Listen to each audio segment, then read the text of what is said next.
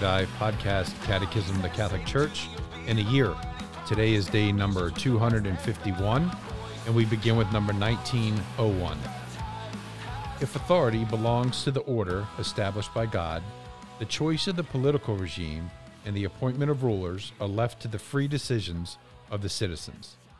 The diversity of political regimes is morally acceptable, provided they serve the legitimate good of the communities that adopt them.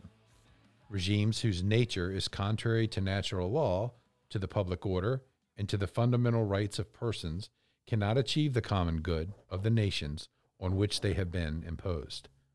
Authority does not derive its moral legitimacy from itself.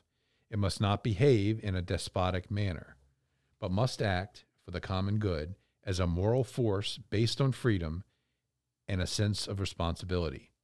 A human law has the character of law to the extent that it accords with right reason, and thus derives from the eternal law. Insofar as it falls short of right reason, it is said to be an unjust law, and thus has not so much the nature of law as of a kind of violence. Authority is exercised legitimately only when it seeks the common good of the group concerned, and if it employs morally licit means to attain it. If rulers were to enact unjust laws or to make measures contrary to the moral order, such arrangements would not be binding in conscience. In such a case, authority breaks down completely and results in shameful abuse. It is preferable that each power be balanced by other powers and by other spheres of responsibility which keep it within proper bounds.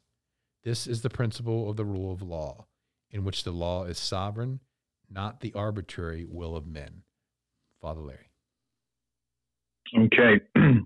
Yeah, so here we go into this section of the sort of like just authority, and so it makes the point once again is that first is that people, it says if authority belongs to that order by God, that the choice of political regime and rulers are left to the free decision of citizens. Now that's not true in all countries, but really the church would say that people have a say in who rules them in many ways.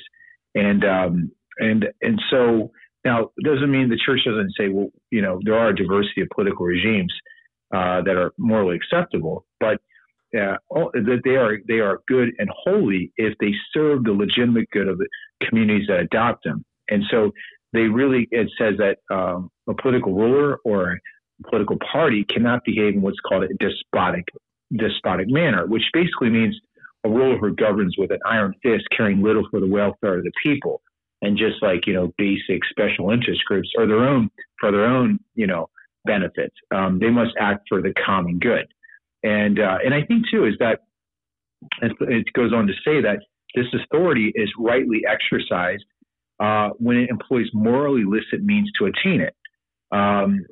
So if rulers were to enact, it says, unjust laws or take measures contrary to the moral order, such arrangements would not be binding in conscience. That means that we are not bound to obey laws that go against, our conscience as Christians. I mean, that's just not, it's not just.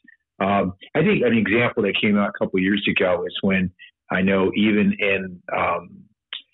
at the county level, there was this whole movement, but I think it came from the federal government, United States, where they were pushing these transgender bathrooms.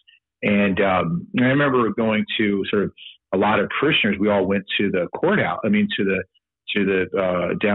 to the where there was a public hearing with some of the county officials.